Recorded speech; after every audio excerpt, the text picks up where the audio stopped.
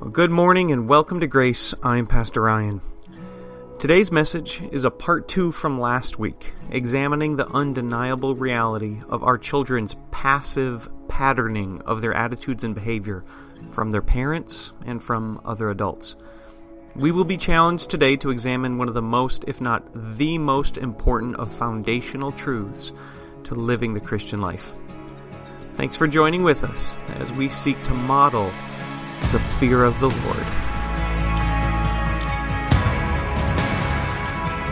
Well, recently I was going through a box of old pictures, and as you probably have a shoebox laying around your house somewhere, it's fun to revisit those old memories and take a look at those moments captured in time. I noticed that I had quite a few old pictures when I and my sister were in high school, all around the dinner table. As I was looking at them, I was reminded, yes, that's because of my aunt. I have an aunt who has taken it upon herself to always take pictures of people when they're eating. That's kind of what she loves to do. And thankfully, we now have all these memories because of her. But do you know what people tend to be like, though, when you're ready to eat and somebody says, say cheese, right?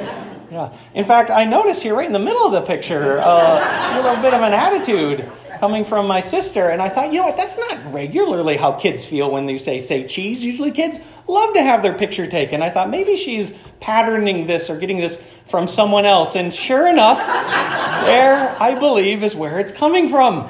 I think that probably shows just the nature of how excited my dad was to eat the meal, but being forced there to smile. Yes, as you can see, the way in which the parents model before their children seems to be influential. The series we're in here is focusing on the next generation and seeking that we would pass the faith on to them, that they would catch it and remain servants devoted to the one true God. This is a part 2 of what we looked at last Sunday called I'm watching you. And that's what our children are doing. They are watching us. That's for better, for worse. Sometimes people think, well, I don't know if I'm really prepared to mentor anybody or disciple anybody. I want to say, you know what? You are right now. You are mentoring them, or you are discipling them, whether you realize it or not. By your behavior, your words, your attitudes, your responses. When somebody says, say cheese, and how you respond to that, you are giving before your children who are watching you a pattern of how they will carry those tools and ideas inside of themselves and therefore express at a young age or even later in life. I was this past week seated with some older members of a church in Crystal Falls. Bonnie and Tim, they're part of the Cursillo community, and Bonnie was just sharing a prayer request for her next youngest grandchild, and she recounted to me that she has 6 kids. Every one of those kids is in church today. And I said, Bonnie, what is the secret? How did you do that? And really, without skipping a beat, do you know what she said? She said, well, it all starts with prayer. I thought, well, that's fitting. I'm going to share that with the church. That's right. She says, but I was not praying that they would be successful in life. I didn't pray that they would be healthy. I didn't pray that they would be wealthy. Instead, my prayer for them was, even while they were in the womb, was that they would be molded. That was the word she used. That they would be molded to desire to follow where God leads them. She said it starts with prayer. And then the second thing that she said is that her and her husband have celebrated 50 years of marriage. And I thought, hey, I'm going to share that with the church too. That we need to make sure the horses are before the cart in this. That husbands and wives are making sure that's the primary relationship. And if you want to cut a straight furrow in the field, you don't hook an ox and a donkey together. You don't have disunity between the husband and the wife, but they must be unified. And she gave testimony that that was part of her secret sauce for these children. And then the last thing that she said was every Sunday, her and Tim brought the kids to church without fail. She didn't leave it up to them. She didn't let them decide if they wanted to attend. She said, this is what our family did. That was the regular pattern of worship, and our kids understood that. Now, just to be honest and true with her story, she said it hasn't all been daisies and roses for her children and grandchildren. They go through trials and difficulties as well. But the testimony stands. How rare is it today to find a family of any number of kids, not to mention 6, where all of them are serving today in a church and grandkids there hearing regularly the gospel proclaimed. What a great testimony. Our kids are watching us. Today, my goal is to focus us here on the second half of this idea of them watching to one single foundational thing that we can teach them. I want to make sure I repeat that again. I don't want to lose you. This is foundational. If we do this well, if we pay attention to what God's Word has to say today, if we do this well, it will open up the door for so much more ease when it comes to patterning our kids after following the Lord. We have to know where the foundation lies. It's going to be a topic that sometimes gets misunderstood in the world and many times avoided by either churches or in our world, and it's the concept of the fear of the Lord. We're going to look at mainly two passages in Proverbs and then just a smattering of other ones, but I have lots of support passages. So we're really going to be through a lot of passages of the Bible this morning. In fact, just to begin with, instead of having you turn to all these, I just printed them off for myself to read you. The concept of patterning or modeling in the New Testament is seen almost on every page. Let me just give you a few examples here. Jesus, when he first calls his disciples, Matthew chapter 4, text says, as he was walking by the Sea of Galilee, he saw two brothers, Simon called Peter and his brother Andrew.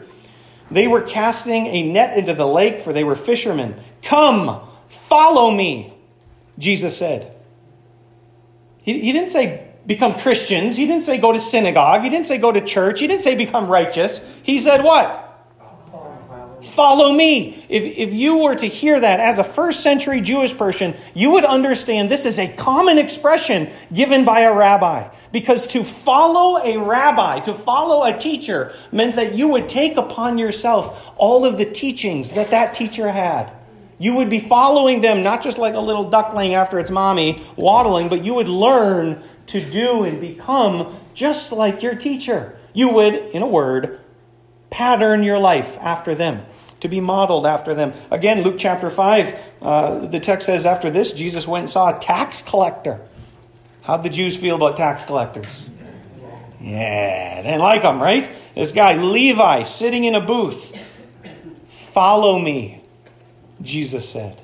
Now, both of these individuals we've looked at, the brothers, Peter and Andrew, and now Levi, the text says something in common after this. Both say, at once they left their nets for the fishing boys. And Levi says, at once he got up, left everything, and followed him. This idea of imitation, this idea of modeling, this idea of patterning. 1 Corinthians 11 verse 1, Paul says, follow my example as I follow Christ. The command given to the church in Corinth was to follow after their leader Paul, because Paul himself was following after Jesus. Philippians chapter 3, Paul writes, join together in following my example, brothers and sisters. Just as you have us as a model, keep your eyes on all those who live as we do. In 1 Thessalonians, the third church we've looked at now, the church in Thessalonica, he writes these words, you became imitators of us and of the Lord. For you welcomed the message in the midst of severe suffering with the joy given by the Holy Spirit. And one more, 1 Thessalonians chapter 2, verse 14, he says, for you, brothers and sisters, became imitators of God's churches. Do you see the pattern? I could keep going. There's verses upon verses that really outline this as being the expectation within Christianity. When it comes to following Jesus, when it comes to being a Christian, it is not primarily an intellectual activity. It is an activity of learning to pattern your life and your behavior after one whose life and behavior have been changed by following Jesus. It's modeling. It's how we live. There's a foundation to this, church.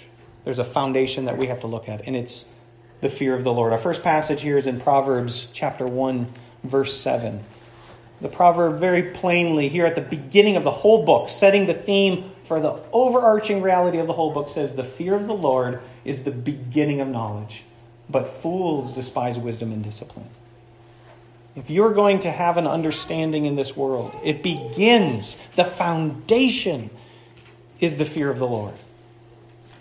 Now, there's good reason, I think, why people get confused on this. The New Testament in 1 John says, perfect love casts out fear. So, Pastor, we shouldn't be afraid then, right? And I was, all right, fancy pants. Time out for a moment. This doesn't mean that you got to think about what they're saying here. The kind of fear that the epistle writers are talking about is the kind of paralyzing fear that keeps you from walking by faith. That's not what this is referring to here. The fear of the Lord is a kind of fear, and this word fear in English just really doesn't carry all the connotation that it did in the Hebrew language. Fear here carries the same idea of reverence, respect, and awe. All of those concepts are wrapped up here in this one little word we have in English for fear. It's like two little girls that went on a trip to the zoo. They were going to go see the lion exhibit, and there was a door that said lions, but the door was cracked open, and they weren't sure which way to go. So one of the little girls went through the door, the other one just walked along the path. And the second little girl, as she walked along the path, she saw there out in the safari area the lions with all their majesty. She could see the muscles just reverberating over the sinews of their arms and their manes flowing in the wind. As one gave out a roar, then suddenly she could tell the majesty of it. But there behind the glass, it was a nice spectacle, but then she moved on. The first little girl walked into the enclosure of the lions, and she had a very different experience with the lions. Having now found herself in the safari land, there she saw the majestic beast in front of her, suddenly roared at her, and then began to move quickly towards her, the sinews of its arms coming at her until at the last second, as it began to gallop, someone pulled her back into safety. Now the girls get home, and the question asked, "What did you see at the zoo?"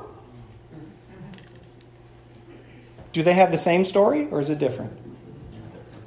It's a little different. Yeah, they both saw a lion. We saw a lion. Yeah, one of them really saw the lion. The fear of the Lord is to understand not just as a spectator the majesty, awe, and power that exists within God, but it's to rightly place yourself in relation to that majesty. Does everybody understand what we mean here by fear of the Lord? If we're still working on it, that's what today's message is designed to really clear up. So in this passage, as we're seeking to make a few observations, the first thing I want you to know is that the fear of the Lord is foundational in recognizing and respecting God as God. You will not recognize God as God if you don't embrace the fear of the Lord. That type of understanding, the awareness, the wisdom that will have you to live rightly with God begins with a fear of the Lord.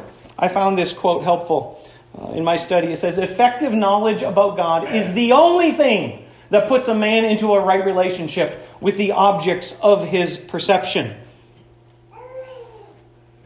It's all God's. It all belongs to Him. And we miss this sometimes. We forget the relational connection because we so easily get demonstrated with God like a child looking at a lion through glass. That there is no need to be afraid of His majesty, awe, His holiness that's there. Psalm 24, these words are given at the beginning. The earth is whose? The earth is the Lord's, and everything in it, the world and all who live in it. Belongs to who, church? Belongs to the Lord. Or this passage in the New Testament, John, right at the very beginning, after he says, "In the beginning was the Word was with God, the Word was God." We have this, "Through Him all things were made. Without Him nothing was made that has been made." I don't know how you can be any clearer on that. This world belongs to God. And so the fear of the Lord will help you place yourself in that correct understanding, to recognize Him as God and to respect Him as God. Very simply, I feel like answers this question. This is His house. You live in His house. Belongs to Him. You have a car? Anybody have a car? Raise your hand. Ain't your car. Belongs to Him. You have a house? Anybody have a house? Ain't your house. Belongs to Him. You have health. You have a mind, will, and emotions. You, in fact, belong to Him. All of this belongs to Him. When I was in college, I was taking a sociology class, and I was part of a group that was going to do an experiment. So we went to the biggest mall in Dayton, Ohio, and here's what we did for the experiment. I actually got to be kind of the main subject to it. We walked through the mall at this busiest time, and we had a few of the researchers a few paces behind those of us conducting the experiment. And my job was to be walking with a girl, and here through the mall, I was to take a $5 bill out of my pocket, but then drop it. And it would fall right behind me, but I was to pretend like nothing happened. And we were going to see how people responded as they saw that. And it was 80% of the people who saw the $5 bill fall out of my pocket, picked it up and ran and gave it to me. They returned it, and the researchers are recording that. But then to do a kind of a test on this, we then planted $5 bills just around the mall and kind of stood back so no one could see watching those. And 100% of those $5 bills, when they were found, guess where they went? Right into their pockets, yeah. Here's what this showed us. If you saw who the owner was, you were likely to act a little differently concerning it.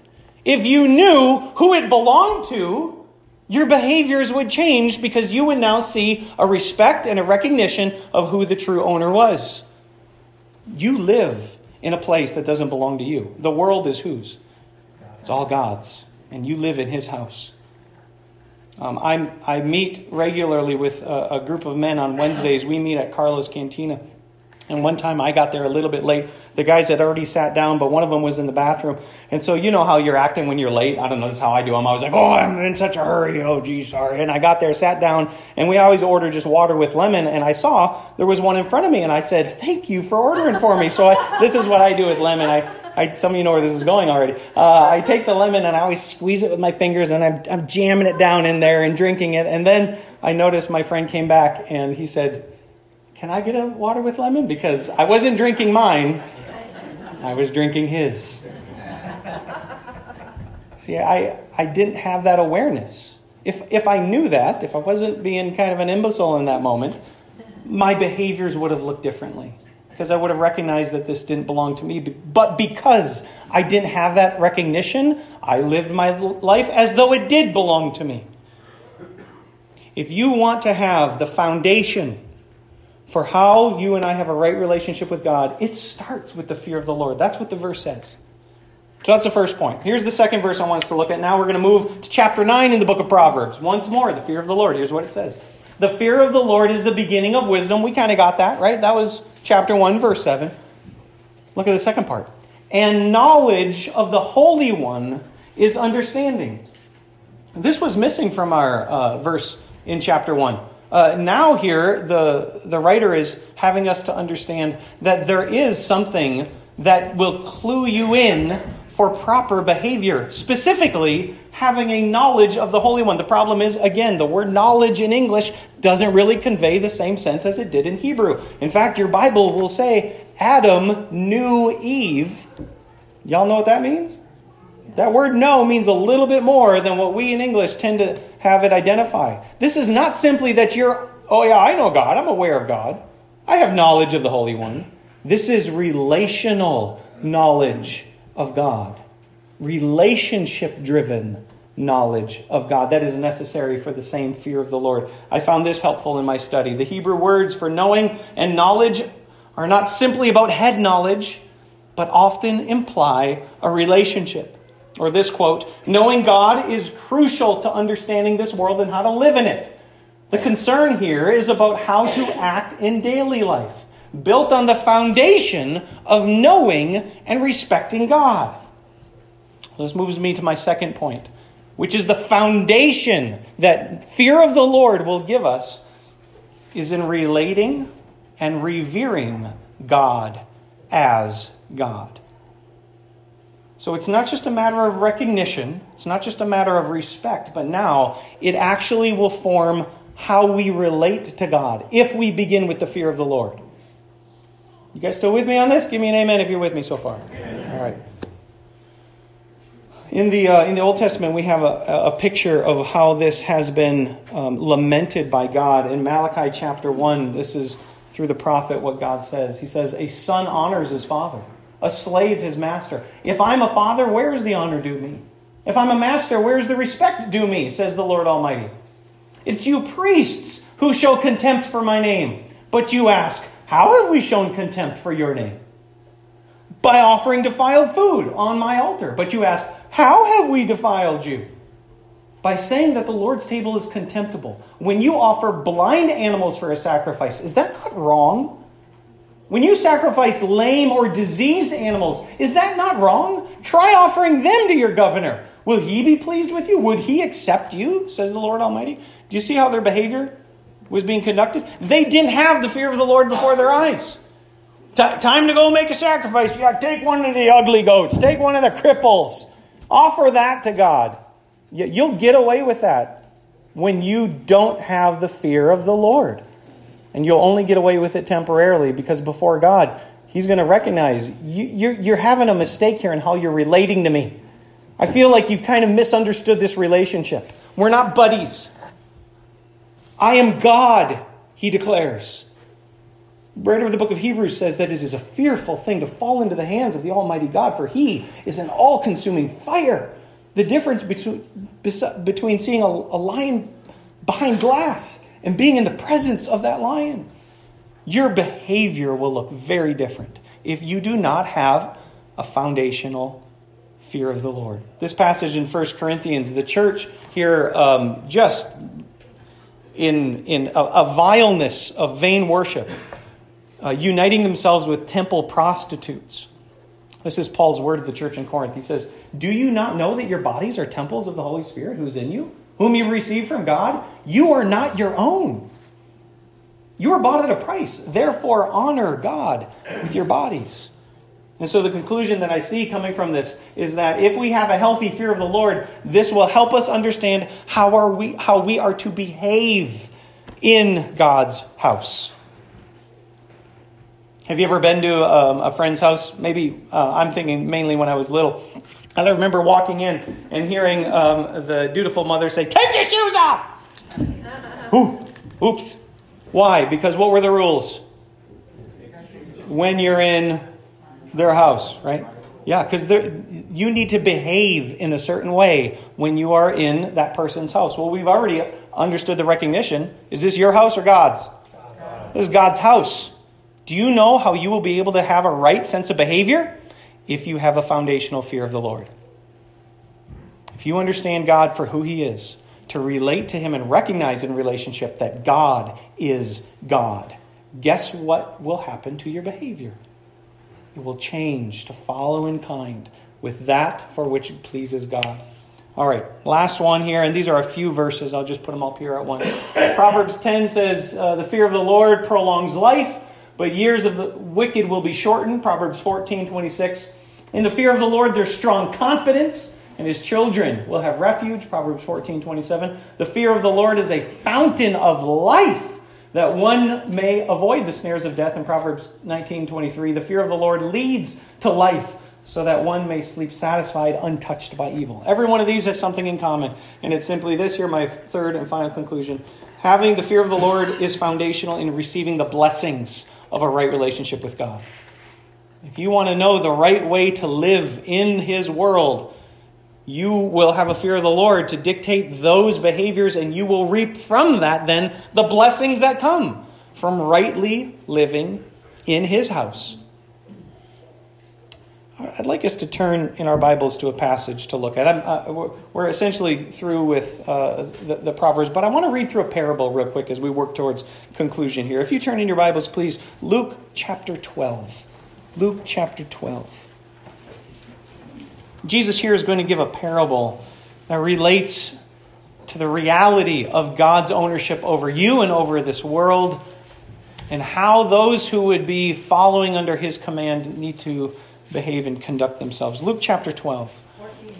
Page 1483 in the Pew Bibles. I'm going to start in verse 35 and just read through a little bit of the story here that Jesus gives. Luke chapter 12, verse 35. Jesus says, "Be dressed, ready for service, and keep your lamps burning, like men waiting for their master to return from a wedding banquet, so that when he comes and knocks, they can immediately open the door for him." Did you catch it? Everybody with me on this? He gives some metaphors here, right? Live how? Ready. Watching. The idea of a lamp burning is that you're keeping vigilant for what's around you. Ready. This is how you're watching. And then he gives a picture, a metaphor. Here's how I want you to do it. In the same way as a servant whose master has left them in charge because the master has gone on a journey and he is going to return back. So the moment when he comes to Those servants ready and willing to open that door.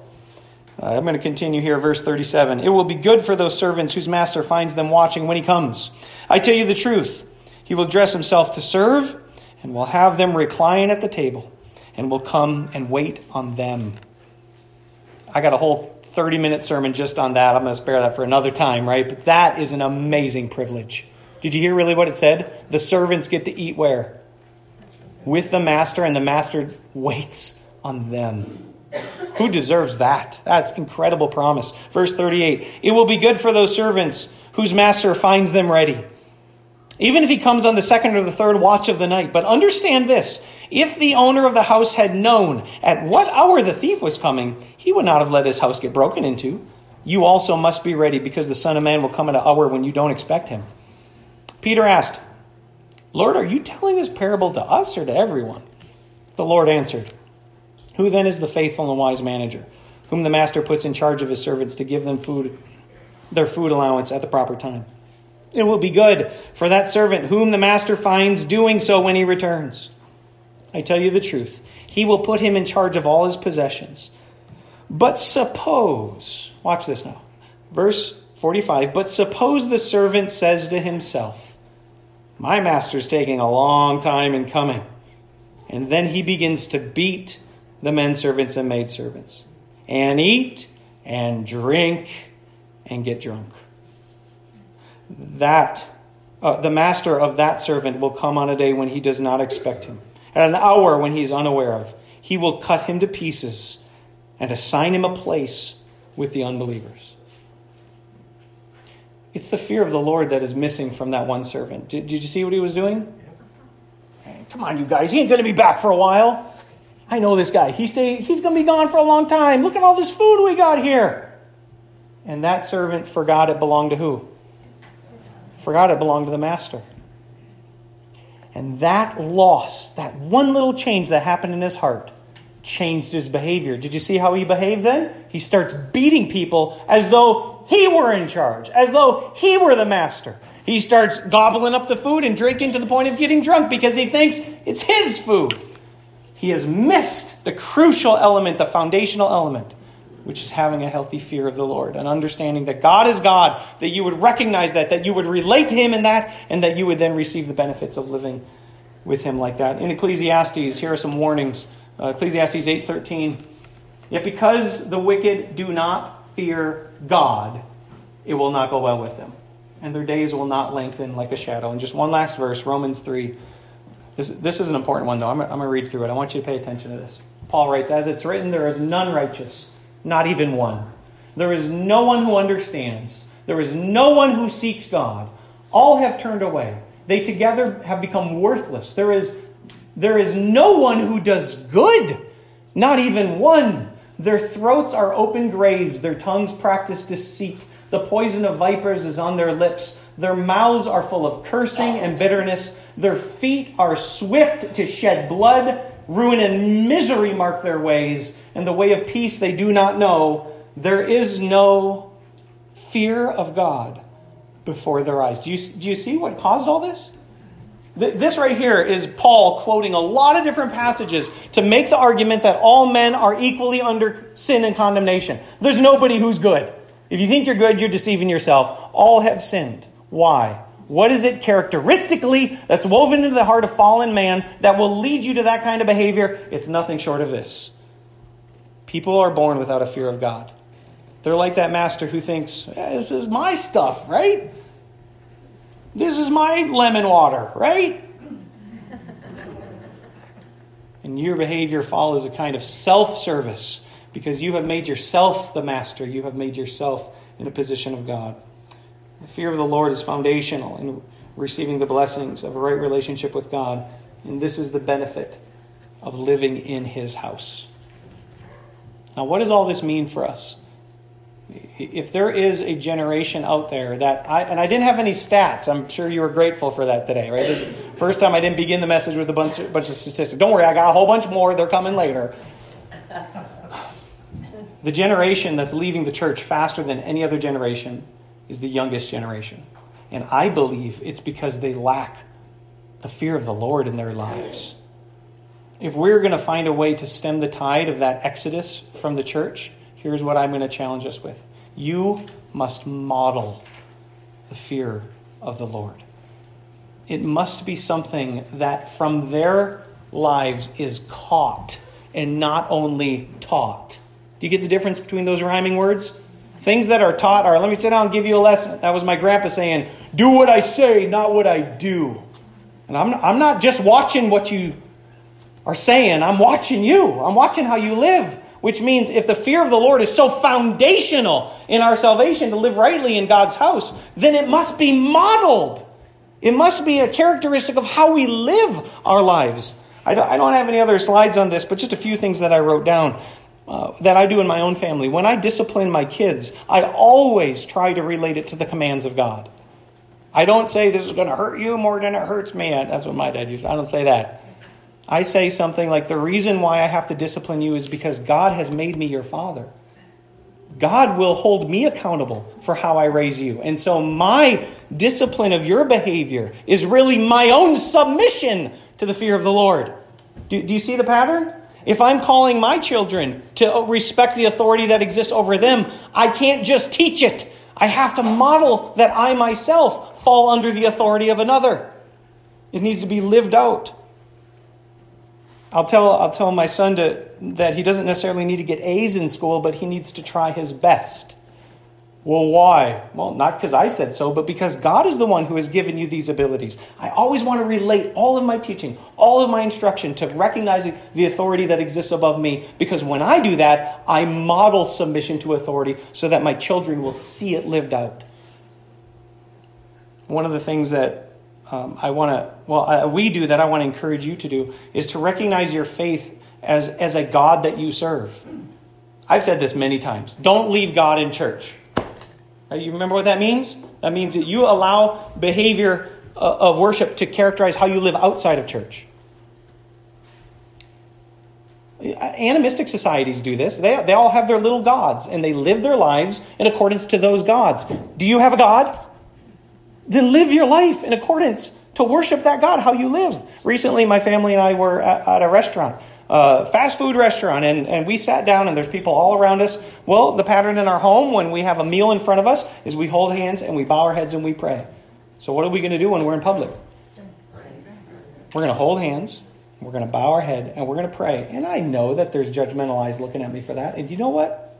I don't care, because I have the fear of who? Not the fear of these yahoos around me.